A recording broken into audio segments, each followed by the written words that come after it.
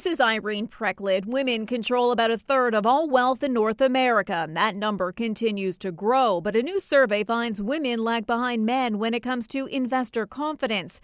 Julie Barker-Mers is president of BMO Investor Line. She says their new survey finds 83% of men feel confident when making investment decisions, while that number is only 68% for women, but they're hoping to change that.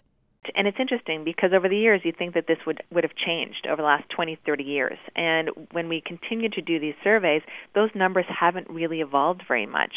And I think it's the way the industry hasn't evolved quite fast enough. And so women are taking a little bit more of a back seat.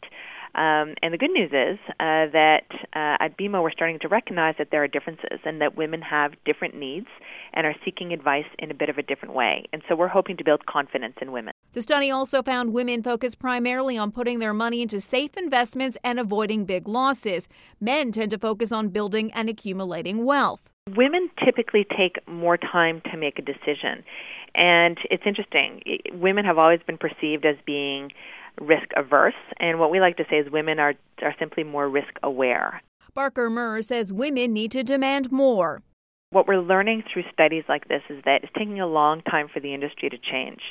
And in financial services, it's our responsibility as a bank, as a financial service provider, to really support women and better educate them and help them.